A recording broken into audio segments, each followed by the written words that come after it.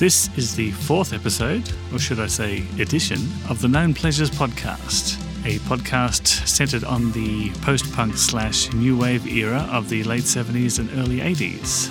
Now I'll leave it to Mark to introduce today's band. In 1977, John Joseph Lydon, knee rotten, made his name defining punk.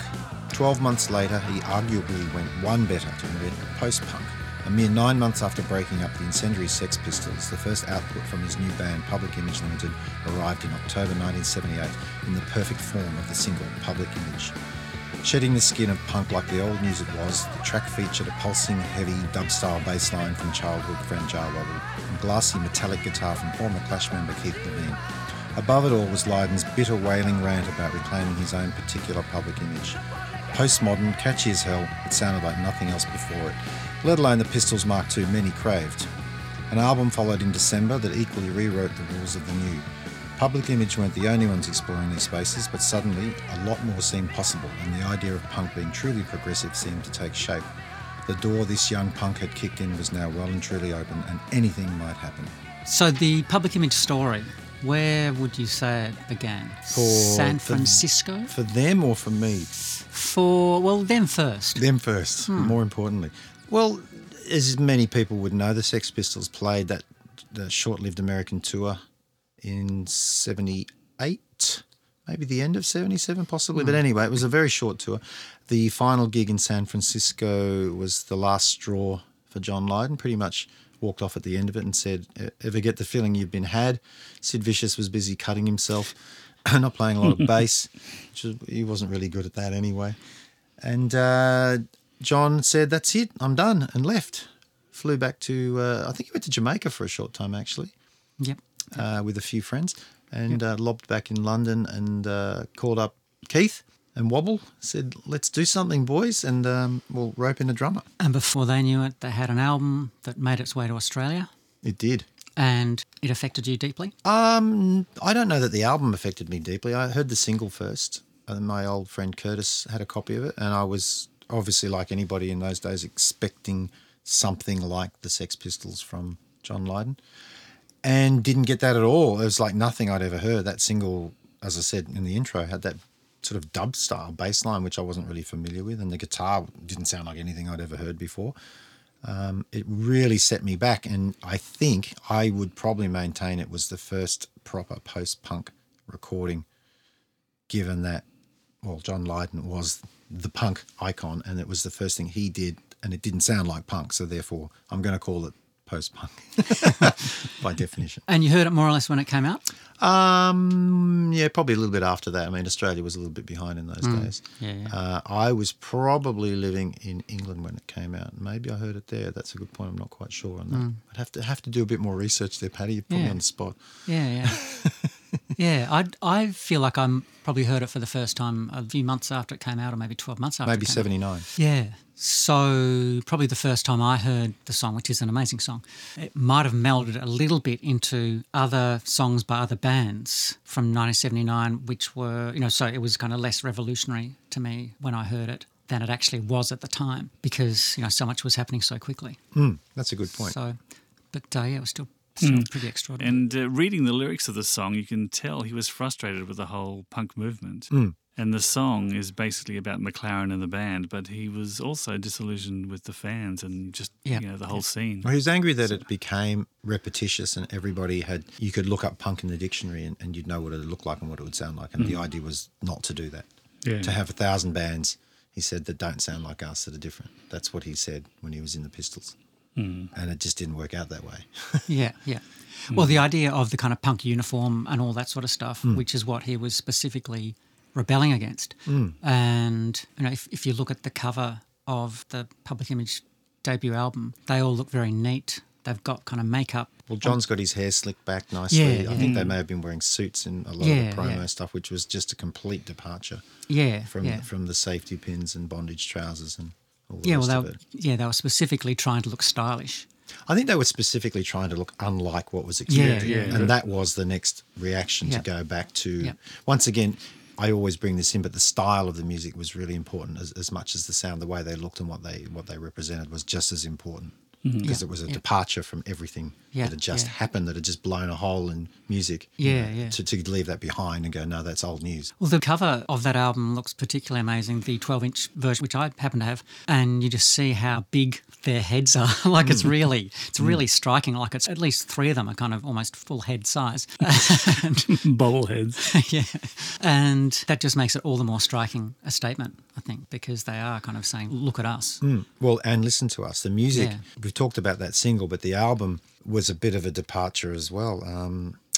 Well, not a bit of a departure, a complete departure. Every track was kind of a bit of a challenge and not exactly easy listening. Not that punk was easy listening either.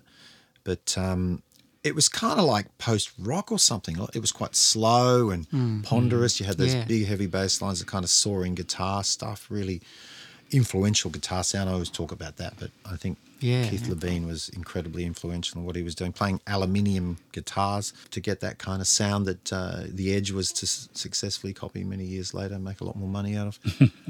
I think it was self-produced, the first album too, for the most part. Yeah. Maybe they had a couple of engineers in there, but they did most of it themselves. So that's an achievement. And all in a very short space of time.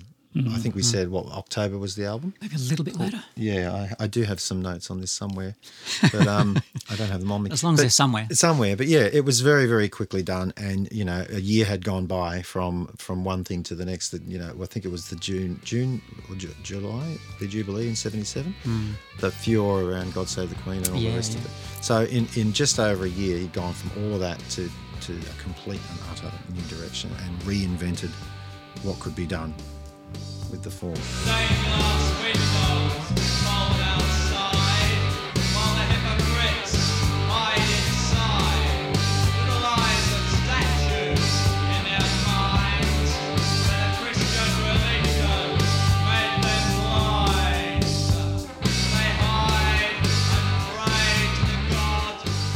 And it was clear from the first track, side 1. Yes. This goes for 8 minutes or what? 9.5 or something. It's long. Yeah. And it's Religion it's, Part 1, Religion Part 2, which was written for the Sex Pistols. Yeah. And apparently Steve Jones and Paul Cook didn't like it. Wasn't having it.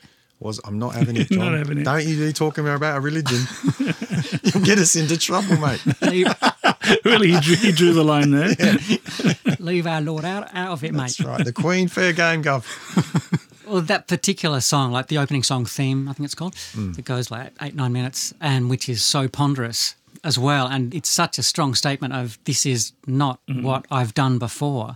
And in stark contrast to what their contemporaries, for instance, the Clash were doing. So Give 'Em Enough Rope, Clash's second album came out around about the same time. That's true, yeah. And that was classic kind of 3-chord, 3-minute. It was refined, a bit more refined than the first album, but was what you expected. And I don't think any of the other punk bands were doing anything that interesting. No. The Damned, the Stranglers and people like that were doing what they were doing. It was good stuff.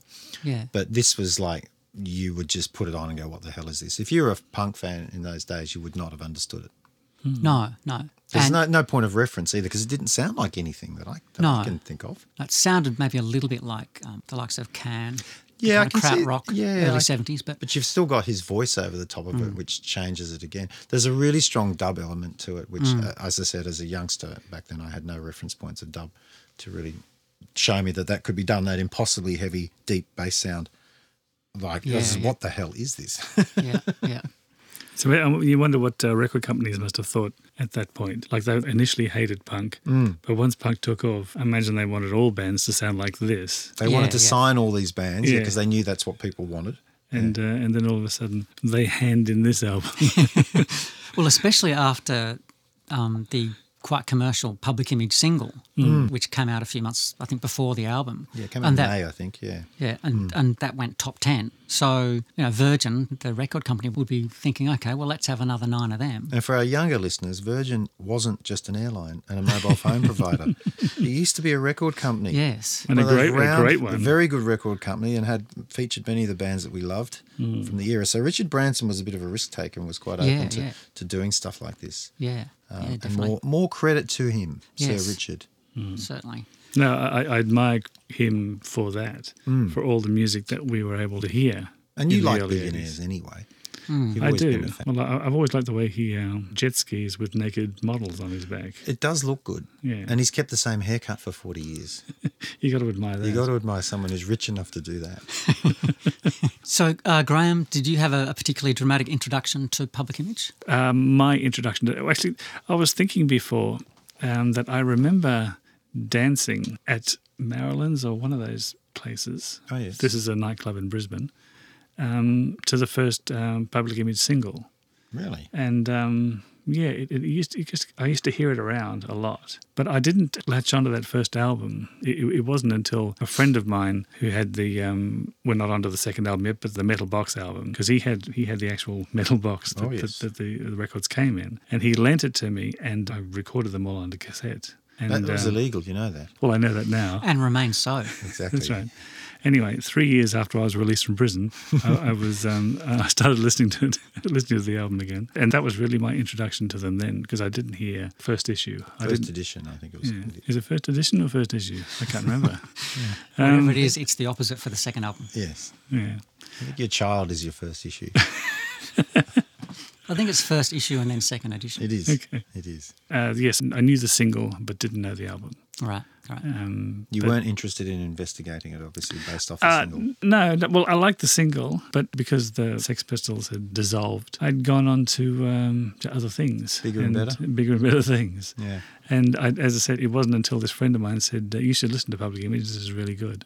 And that's when I listened to Metal Box. But I have since gone back and listened to the first album. I like it. There's some good stuff on there. It's rough. I mean, some of it's not the easiest and some of it's quite good. I would say it was a good statement of intent.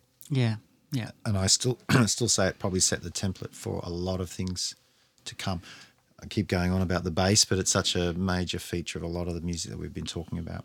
Big part of the music was the bass in those first two albums. And the guitar, that edgy, weird guitar, atonal, kind of climbing up and down. It's not really playing anything that you'd recognise as structure. No. But it's really well played. If you get a chance to listen to what he's doing and just isolate it from everything else, it's really up there with anything that we've been talking about in this series so far. It's extraordinary that someone who is as inventive a guitarist as Keith Levene was only survived in the very early days of The Clash. And then he was a touring musician with them. He didn't play on any of the albums. No. So The Clash ended up having their own, very distinctive sound and their own, like amazing career, completely separate from this one-off freakishly talented guitarist who went in a completely different direction. So apparently John Lydon met him on the tour when they did the Anarchy in the UK tour with the Damned, the Clash, the Pistols, a few other people, and became friends with him. And they both started talking about, well, maybe we could do something together. So even at that early stage, which was probably late 76, I think, John was already thinking about the future past this and that he might be interested in working with someone who could do that. Yeah. So that's an interesting point. Well, John Lydon has described Keith Levene as a professional misery. Well, perfect company. As a personality. So that he was basically a miserable git. Right. 100% of the time, according to John. And that's rich coming from him. That was plenty in terms of forging a friendship, so it seemed. Interesting story about the drummer on the first album. He was a Canadian that had just rocked up to London, answered an ad, I believe, in the music papers and played drums, most of the drums on the album. Yeah. Oh, really?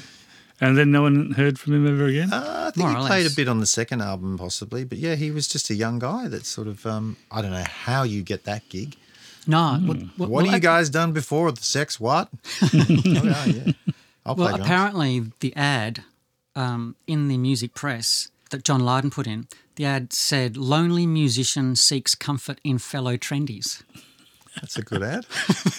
And it didn't say who the band was. No. It could have been anybody. Yeah. Oh, wow. Okay. So that was the ad that the Canadian drummer who just... Martin Atkins? No, he was later on. He was the second album. Walker. Was it Jim Walker? Jim Walker, it was. My apologies. So he was just on that one album and... did a sterling job. He did a great job, didn't he? Yeah. Where is he now? I think he might have gotten into a bit of film production and such. So he's okay? I think so, good. As long as he's okay. As long as he's okay. So there we are. We've got to the end of 78. Post-punk, the template has been established. Yeah. Your other bands are out looking around going, well, hang on a minute. Yeah. Things have changed. So what is John thinking What are they going to do next? What are they going to do next? Well, which brings us to my particular favourite Public Image album, which was the Metal Box, otherwise known as Second Edition. I have a story about this, about badgering a really good friend of mine, Stephen Walter, into buying that particular Metal Box edition. Because you couldn't buy it. Oh, well, no, I couldn't afford So it. just to spell it out, the album was initially released in what looked like a kind of a film canister. They were, I think, 3 metal film canisters stamped embossed with the logo on the front. So was it literally 3 separate canisters, or was Yes. it one canister? No, it was separate canisters, I believe, initially, I think. Right, okay. And you could get I think it was 3 records with 2 tracks each side or something along those lines, because he wanted to have that sort of deep dub sound which you get from... the greater frequency. Yeah, from 12-inch vinyl. Yeah. There's the bigger spaces between the grooves, so there's more room for those deeper frequencies. Yeah. So that was the idea. I could be wrong on that, but I thought it was 3. I have a feeling it was, but I could be wrong. There were several runs of it, and then they reissued it, and they stopped it, and then they put it onto vinyl and all the rest of it. Yeah. But I convinced Steve that it would be a good investment. And that appealed to his his Do you sense. recall His whether business it sense. cost a lot more than It a wasn't classic? cheap. It was album? probably, I guess, what was a record in those days? $9 or something like that, maybe? Would that be about right? Yeah, about that. It was probably something like $40 or something like that, which is a lot when Right, you're at school. yeah. But Steve could afford it. And I believe he still has it. Oh, really? He hasn't realised its value yet. I think he has a quick look on eBay every now and again to see what he might get for it. But as far as I know, he hasn't sold it. So good on you, Steve. Yeah, for hanging yeah. on to that. Yeah. Good work. Wow. So that's what he did next in terms of packaging. Now, we were talking about this album recently, Graham, and you said you went back to listen to it and it wasn't that great. It wasn't, I don't think it's held up as well as I thought. Or maybe I should say it wasn't as good as I remembered. Because Nothing is. Because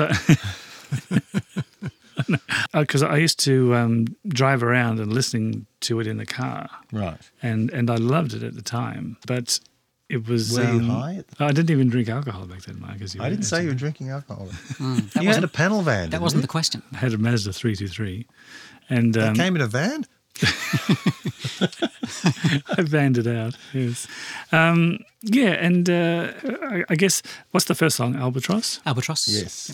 Getting rid of the albatross. There, Yeah. he said it all right It was there. a reference to Malcolm McLaren, wasn't it? Another one, possibly. Yeah, I think it was one of those albums that was very close to my heart as a teenager, but when I played it recently, I think I had high hopes for it bringing back fond memories, and it just didn't do it for me. It was... It just wasn't as good as I remembered. So you've always lent towards the more melodic side of music. So I'm surprised that you loved it back in the day. Yeah, me too, because it's not easy listening again, though it is pretty funky. It's definitely edging towards a kind of a dance element there. Certainly the bass is, but the drums, there isn't a single memorable drum beat on the album. No, I would they're say. all four to the floor sort of Yeah, drum beats, yeah. but So- it's very funky, I think. Yeah, well, definitely what Jar Wobble is doing on bass is funky for sure. Well, yeah, I have to say that there are 3 or 4 songs on the album that I won't say loathe. Really? Loathe is a strong word. Detest is probably closer. Positively hate. Detest is better. Well, I think of harsh, Paddy. but particularly songs like Albatross.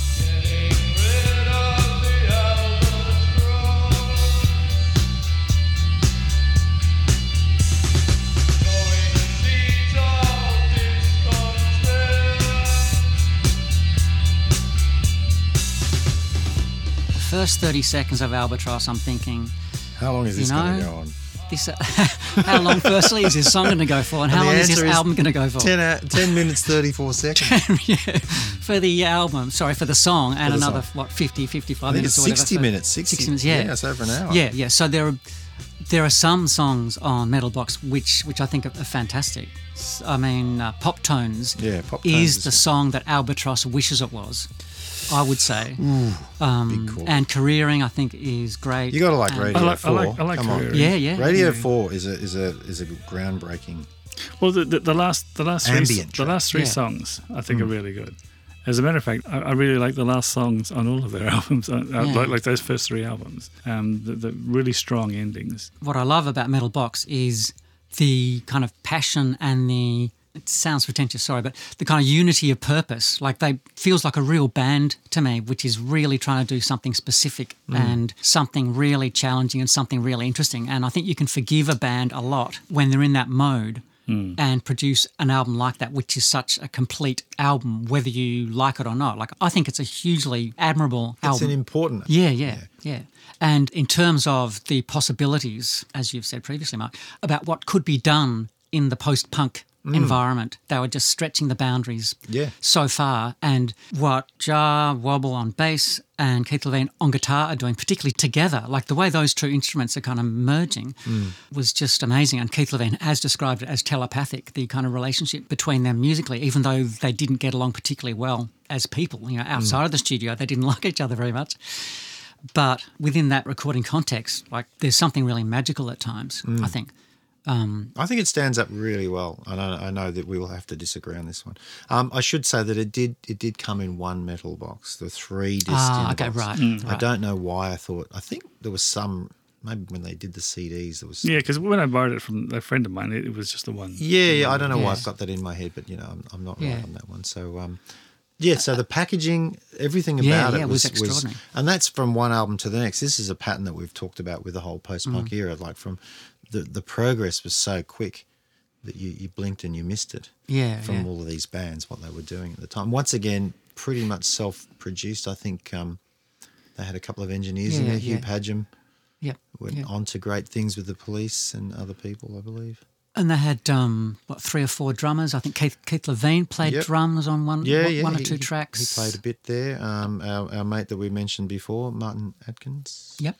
Who also went to play with Killing Joke and a few other people around, I think. Yes. So, I mean, I experienced such extremes of emotion listening to You get angry, you get sad, happy. Well, just because Albatross, I think, is an unusually challenging song. Like, really? Really unusually challenging. Is it the title that bothers you? It's not one of my favourite avian species. I think there are harder songs than Albatross. Hard, I'm not quite sure where that's coming from. Well, you never liked Neil Diamond's Jonathan Livingston Seagull either. No, I never liked a flock of seagulls. Oh, that's right, yeah. You hate birds. Yeah. Yeah, and I can hated get with you the on birds. That. Yes, well, the birds deserved hating. That's fair enough. Yes, so... so we've got one awesome album, one and one not as good as I remember. As I say, some songs on Metal Box I think are fantastic. You'd have cut it down to a single album. Yeah, I reckon there's 28 minutes of greatness. In a plastic box. Yeah. So I'm still going to go on record and say it's one of the great post-punk albums for me. I know we'll have to disagree on that, but I believe it really. Okay. Yeah. Okay. If you say so. If you say so. Now, I agree. It's an important album. And as you said, this probably is the catalyst for post-punk. As we know it. As we know it. A lot of people may disagree with that. Well, they're wrong. I would also... There's a particular aspect of the album that I found irritating, as well as the other ones I mentioned. Apart from Albatross, the first track, what else? Which is what else didn't you like? The jamming aspect of it, that most of the songs are kind of 2-chord or 3-chord jams that are that kind of end the same as they began, without a lot of movement in that. That's the funk element that I'm liking, that you're probably not liking. Well, I guess it feels to me a little bit as if the kind of krautrock bands did that to the nth degree. They had the 16-minute songs and so on, like as I say, Can and Neu and those kind of bands, and just felt a little bit like that had kind of been done. And I'm not saying that jamming died in 1972 with Can, but I found songs like Memories on the Metal Box album much more interesting than a lot of the rest of the album, because there was a bit of structure to it. There was overdubbing and just a bit more kind of sonic interest.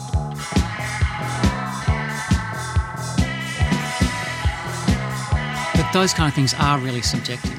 Yeah. But when I think of a lot of bands that I saw in Melbourne as a 18-year-old in the early 80s at the Seaview Ballroom, the Prince of Wales, etc., it felt to me like there were a lot of bands playing these, 8-minute songs. Jams. Well, Hunters and Collectors made a career out of it, the first album. Yeah, except they were fantastic at it. That was good, but it was similar territory.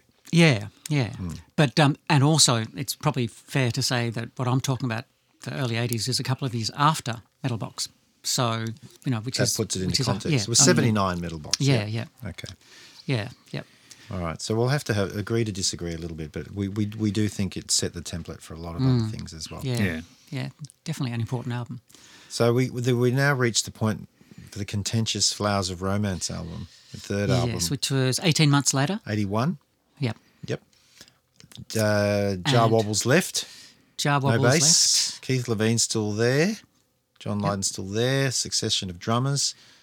A young lad called Nick Launay's drafted in. He's sitting down the back of the studio. Do you know the story? He's sitting down the back of the studio and the studio polishing the engineer they've got. glasses. Sorry? He was polishing the glasses. Yes. He was a dog's body. He was a dog's body, yeah. And the engineer they've got is kind of going, how does this work? How does this work? And Nick Launay is down the back. He's like 20 years old or something, like young anyway. Young guy. And he's going, you need to do this to make this particular thing function. And after a while, John Lydon gets so irritated by the fact that the engineer can't do the job and the young assistant can, that the engineer goes out to get some lunch or to go to the toilet or whatever and is locked out of the studio by John Lydon. And who was that engineer? I don't know. Is it Steve Lillywhite? It's Steve Lillywhite. Oh, really? Yes, of all kinds of albums fame. Yeah, I heard At least that one of he was initially brought on board and then it didn't work out. And I'd also heard about the engineer who was locked out of the studio, but I wasn't sure that they were one and the same. I think it's the same guy.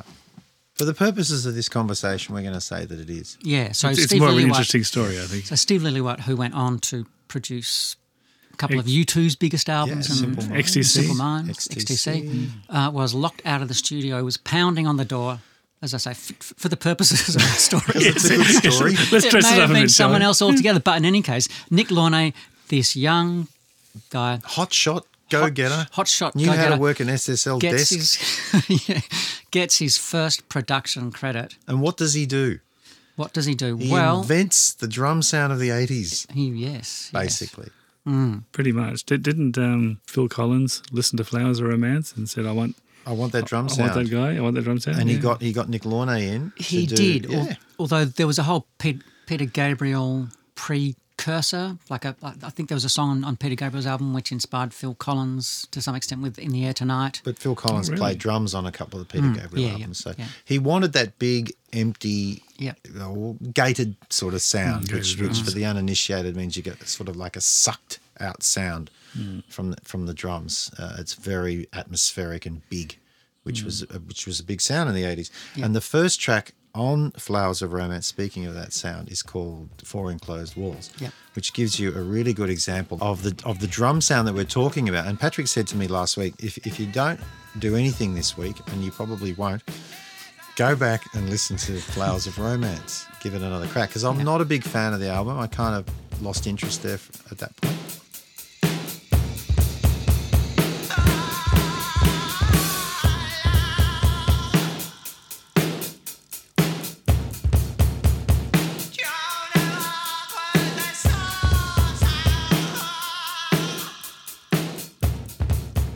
Were you a fan when it came out?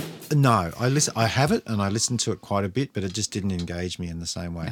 And I think it's possibly because it's only got 2 tracks with any bass on it, so it's almost completely bass free.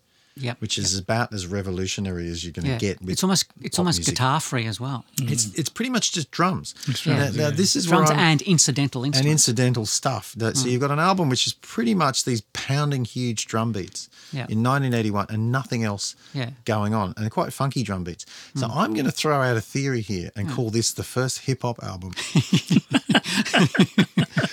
Think about it. LL Cool J came out with Radio in about 1985 or 86, and obviously Run DMC were doing similar things on Def Jam. Just drum beats and rapping. There was no bass. There was pretty much nothing else in there, and people's minds were blown. How can this be music? Yeah, Go back and listen to Flowers of Romance Yeah, in 1981, and you've got the same thing. You've got this crazy vocal and these huge drum beats and nothing Yeah. else.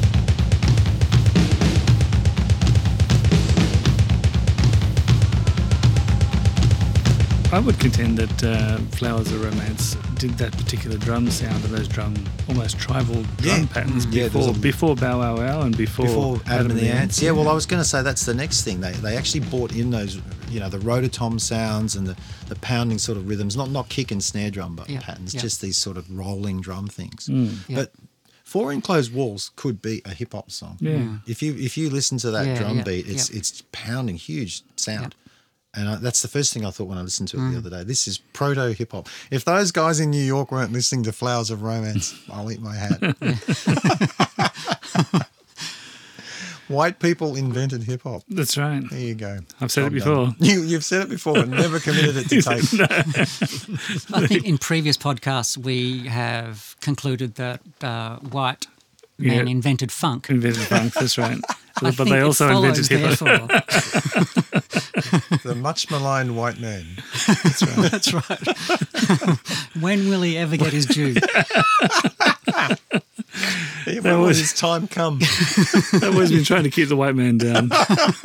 So, getting back on track, what struck me listening to Flowers of Romance, it was an album that when it came out, I loved some of the songs, but never really loved the album because it is a pretty out there album. It's hard work. Yeah, but what struck me listening to it this time around is I just think it's a fantastic sounding album. Every single instrument. Down to Nick Launay. Yeah, for sure. Every instrument on it, from like the incidental sounds, the background noises, the vocals, the little kind of like the pounding of piano strings and the weird guitar and all of that. I just think it's a beautiful album in that respect. And that's something that wasn't apparent to me when I was listening to it on a cassette recorder, like as a 17-year-old. Back in the day. So the songs, they're not necessarily great songs because, I mean, the first song, Four Enclosed Walls, is not much more than drums, a kind of a howling, kind of almost sort of semi-Islamic sounding, like deliberately kind of Middle Eastern sounding vocal and kind of like a ticking kind of sound almost in the background, and that's pretty much the entire song. And that's how Public Image chose, or how John Lydon chose, to present the band immediately after Metal Box, which had been 90% guitar and bass. Heaps of bass, yeah. To just, as you're saying, having effectively no bass at all. And well, the bass player left and they just went, we're not going to have any bass then. That's pretty revolutionary. Right. Most people go, well, we'll get another bass player. Yeah. But we won't have any. He wasn't having it. No. And I think that is kind of a stroke of genius, really. Just for that to occur to John Lydon in particular, I'm not sure how much Keith Levine had to do with the album because he didn't play much on it. And in fact, John Lydon in his memoir, Anger is an Energy, said that Keith Levine spent most of the recording sessions for Flowers of Romance playing Space Invaders. Well, it was very popular at the time. That'll give our listeners a bit of a time frame there. Hardly blame him for that. No, that's true. Yeah. That's true. It was addictive. But I think, full marks to John for that idea occurring to him and for running with that to the nth degree. And similar to Metal Box, like just the kind of creative intent behind the first three albums is really amazing, whether it's always successful or not. But that fits in neatly with my 3-album theory again. What's that theory again? That theory is that all bands only have 3 good albums in them, and if they're one after the other, at best, they reach a peak. And I think you wouldn't include Nevermind the Bollocks in this, but John Lydon had been on a creative roll year after year after year, pretty much up until that point, and had done some amazing stuff and some rubbish as well, but enough brilliant stuff to qualify those 3 albums as good as anything that was out there at the time. Yep. We should have called this podcast 3 Amazing Albums. But then we would have had to talk about other albums. I should say also that the Nirvana singer, Kurt Cobain, listed Flowers of Romance in his top, I think, 50 albums of all time or something like that, which I wouldn't have thought. I can't see any of that in Nirvana's music, but no. He had eclectic taste, did Kurt. Yeah. So kudos to you. Well, I think it would be, again, a difficult album to listen to all the way through frequently, but what I like about it compared to Metal Box is that it is quite constructed. As an album, it does I don't think there's any song more than about 5 minutes. Yeah. It feels doesn't very, take too long. No, that's right. But it does feel as if at any given point they're trying to do something specific and deliberate rather than just maybe having songs meandering a little bit, which is how some of the songs on Metal Box strike me, but Yeah. but obviously that's a very subjective That's thing. why I like them. We should go on to some of their live gigs around those first few years because they were quite challenging. Well, the one that I wanted to speak about, the one specific gig I'd like to talk about is the notorious Riot at the Ritz show from May 1981. First of all, there was this guy called Michael Alago. I don't know if you've heard of him. He was booking acts for the Ritz, and he went on to be an A&R guy, and eventually was responsible for signing Metallica. Oh, Anyway, on this particular night, Bow Wow Wow had cancelled, and Michael Alago, in his infinite wisdom, had booked Public Image as a replacement. And they decided to do something as is their wont. They did something a bit more experimental. So they put up like a screen, and they performed behind it while they projected things up on the screen. And also, John Lydon, being John Lydon, he was taunting the audience. He was saying, stupid audience or something like that. oh no. Oh, That's uncalled That's for. beyond the pale. That's a little bit harsh. Yeah, it's a bit harsh, I think. I mean, New York audiences don't mind being abused, but There's a got line. to draw the line somewhere. Yeah. But anyway, this turned into a complete riot. The New York audience put up with it for only so long, and then they started throwing beer bottles and things at the screen. The reason why I became almost obsessed with this is that when this happened on Triple Z in Brisbane, which is The public radio station in, Still is. where we grew up, I remember them talking about this gig, and they actually played audio from it, and it was just all you heard was just noise. And people screaming and screaming. Abuse. Could have been a car crash. I know. Wow. And I was like, oh my God, I was thinking, what is he doing? Because Who are these punks? it wasn't like this back in my day.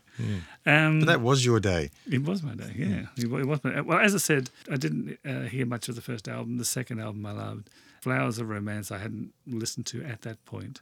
And then I heard about this, and This was 81, this gig. it was this was May 15th, 81.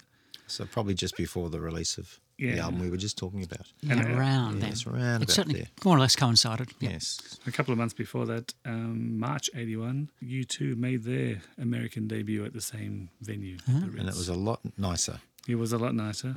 They didn't play behind screens. And Bono didn't say stupid audience. Stupid audience, yeah. Stupid audience. But, You're all stupid. But what made me laugh mostly about this was that at the very end, the people running the venue played disco music to disperse the crowd. And I wonder whether that's ever happened in the history of music anywhere else where, like, if there was a fight at a gay bar or something, they started playing disco Bit of music. Sylvester to Well, no, you'd have to play It would be something like, that they wouldn't like. Like heavy metal or something. Sergeant, they seem to be enjoying it. They're not dispersing. But yeah, the audience is funky. Repeat, funky. the audience is getting They're down. getting on down. But yeah, that was obviously their shows have been a bit more sedate since then. Yeah. I do remember seeing them in Brisbane in about 84 maybe. That's right, they The toured, didn't Mansfield they? Tavern, which is a suburban beer barn in Brisbane, as the name might suggest. And that was the first time I'd seen them because the Sex Pistols never came to Australia, so I'd never seen John Lydon in the flesh. And I always remember that one of the members of the crowd had a German army helmet on. So you rock up to a gig on a Wednesday in Mansfield with your German army helmet. Why not? The context, I mean, really, if any member of the audience should be called stupid, there's one. But anyway, so John Lydon saw this guy and singled him out, said something like, "Oi, you with the helmet, what a turd." And basically shamed this guy. I don't know whether he removed the helmet. He may have been an off-duty German soldier, I'm not sure. Yeah. But it was a World War II German helmet, like a Nazi helmet. Wow. What a strange thing to do. I'm going to go and see Public Image and drag out my World War II memorabilia. John will like that. Yeah. Or Weird.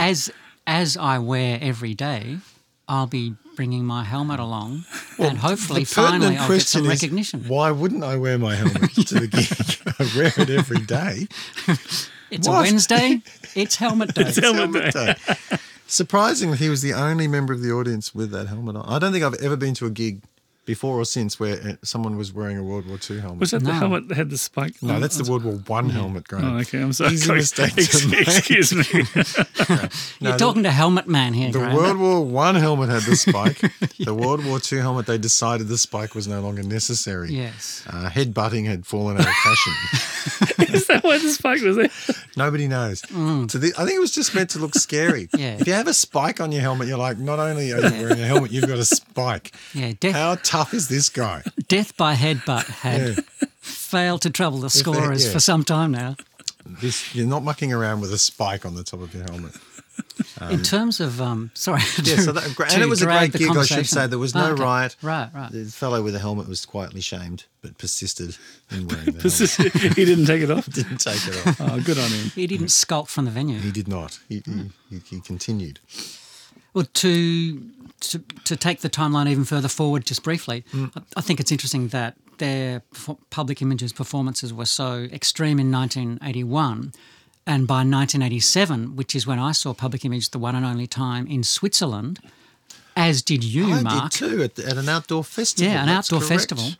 Yes. We did, and I wish I could remember what the name of that was. it was hot music festival or something. Was like it it a was a really radio kind of station bland put on name something? in Lausanne. Lausanne, that's right, yes. But Oh, I know Lausanne. Sorry, that's got nothing to do with anything. I've been there. There we go. let's Was that you? let's reflect on that for a few minutes. Switzerland. Great place. I've heard of it. I just want everyone to know that I've travelled. home of the International Olympic Committee, I think Lausanne is.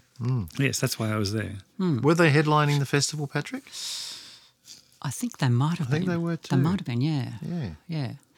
But what's interesting to me in retrospect about that is how straight the band was at that stage. That they were just a rock band playing rock songs, and they were good songs. But I've had a look at the set list from 1987 Yes. from that gig, Which we've never referred to before. and we've never referred to before. Setlist.com? Setlist.com, I think. Excellent. Setlist.com. And interestingly, they played a couple of songs from Sex Pistols and the first Public Image album, Right. but they played none from Metal Box and none from Flowers of Romance, which is not surprising, perhaps. But it is interesting how those songs didn't translate, or as John Lydon felt in 1987 on that particular day in Switzerland anyway, those songs didn't translate into a kind of a rock band kind of traditional setup. And so a song like Rise was much more what the crowd was The going to crowd respond came to, for. I guess. Helmet Man notwithstanding. Helmet Man notwithstanding. Which ties in perhaps to some extent with the follow-up album to Flowers of Romance, if we're moving on from Flowers of Romance. I think we should, because Graham has gone out on a limb and said the fourth album. Well, it's not really the fourth, because the live album Paris au Printemps was actually the third album before Flowers of Romance, I believe. So we're going to say fourth studio album.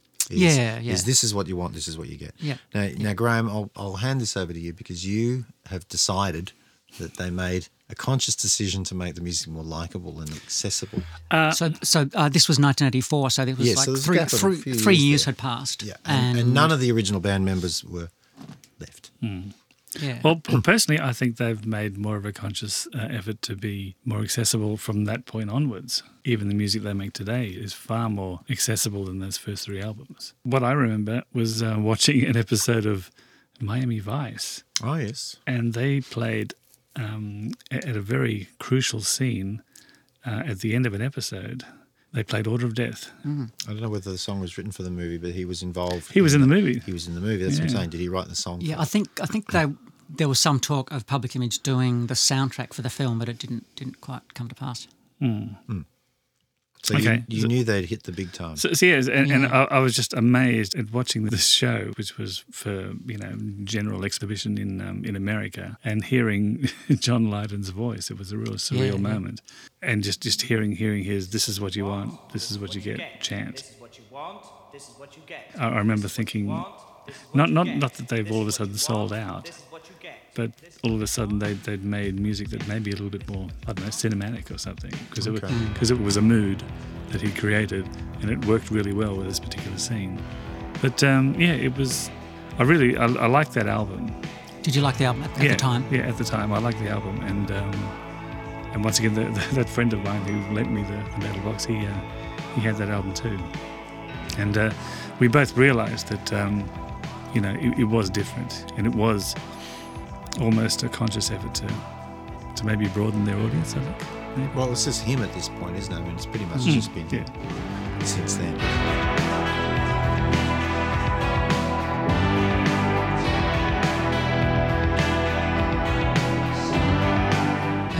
Weren't a fan of that album at the time? Not especially, no, I didn't get it. It didn't I thought there was enough good commercial music out there without him doing that as well.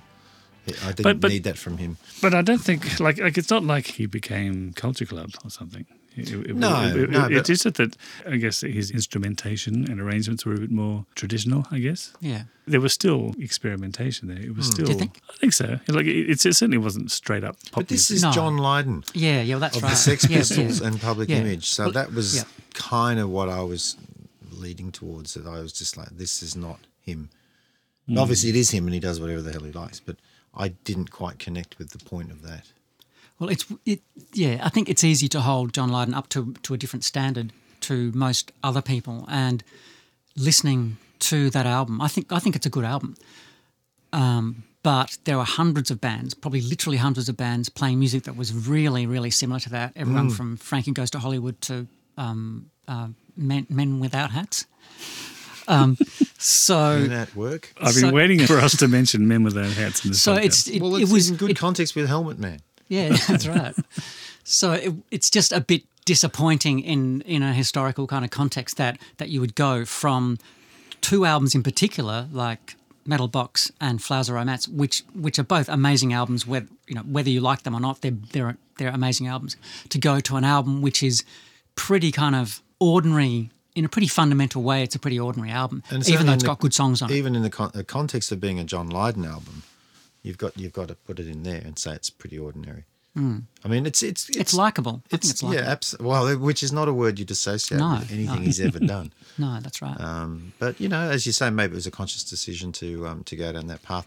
And I think certainly the next album, which was Album. Did that have Rise on it? It did. That was a big hit, wasn't it? That was the Bill Laswell produced album. Basically, Bill Laswell rounded up every musician he knew, which was like Steve Vai, the guitar hero, and Ginger Baker. Ginger Baker was on Cream, one of the great jazz drummers whose name eludes me.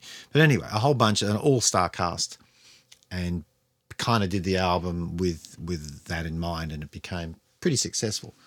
And the packaging was all very minimal. The CD was called CD, the cassette was called cassette, the album was called album, whatever. Yeah. And then they had a success with it, a big hit. And Rise is still a great song. In listening to it now, it makes me kind of realise how far they'd come. Yeah, yeah. How far he'd come, I suppose. It doesn't sound like Metal Box or No. Flowers of Romance. No. Only a few years before. But he's particularly proud of that song, and I can see why he is as a song and as a statement. I think it's a fantastic song. And it's got that nice Irish saying, "May the road rise with you." Yeah. In there, which his Irish background. Yeah, which would appealed. certainly. Yeah. Which is why Patrick loves it so much. Yeah. Well, it reminds me of the Rolling Fields. It's a great song and it's a great album, and that is not part of the discussion, I suppose, of the post-punk era. Yeah. For me, the first three albums really set the tone. Where he went after that is, like a lot of the bands we've talked about, into other areas, and that's his prerogative, of course. Well, this is what we're talking about, is that not so much those three albums, but all the music from other bands that came after that.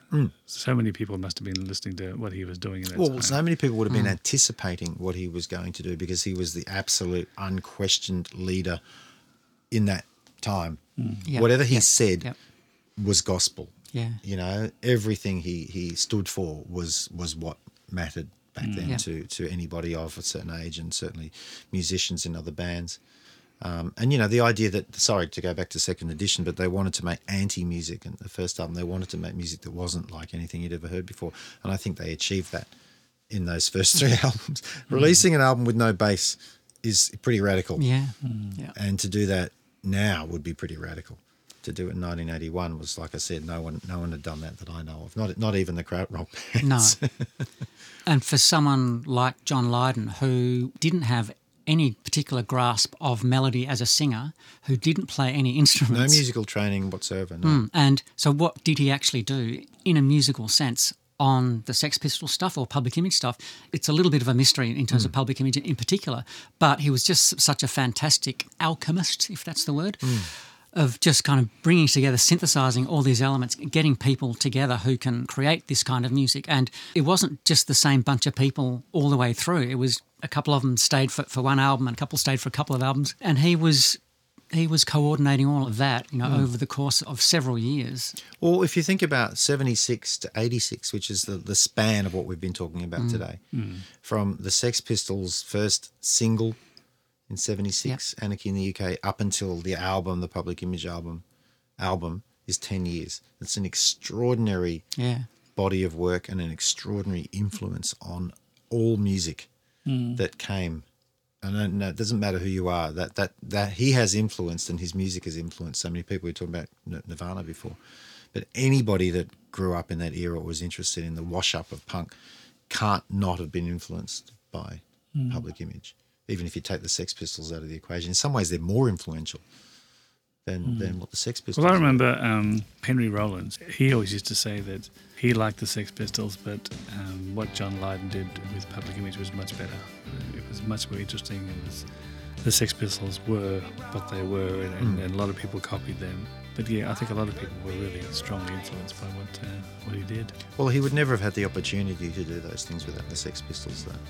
No. He would never have been. He would never have been inside a studio. It's an incredible achievement off the back of a unique situation. He was in the right place at the right time. Well, yeah, but think about this. Malcolm McLaren put that band together, more or less. I mean, they had a band without John Lydon. They didn't have a singer. Steve Jones was doing the singing, and to find this guy, based off him hanging around the shop that Malcolm McLaren owned, clothing shop. And just to go put him in front of a jukebox and go mime to something. And I think it was a, what's his name? Alice Cooper song, 17. Yeah. I think he mimed to that in the shop. To spot that as somebody who might have something to offer, it's quite phenomenal. It's like it's a 1 in a billion thing.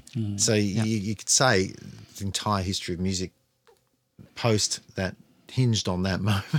I'm sure other things would have happened, but that happened. Other things didn't happen. That happened. Yeah. Well, there was only one band that was on the front page of the tabloids, and it was the Sex Pistols. So the Clash and the Damned and all those other bands were kind of trailblazers in certain respects, but there was only one Sex Pistols. Without the Sex Pistols, there was no punk movement, and without punk, there was no post-punk. And all of those things are all connected. So I think John Lydon is one of the most important musical figures, along with anybody in pop music anyway, that we could talk about, with your John Lennons and Mick Jaggers and anybody else. He's got to be there for his influence and the work that he's done.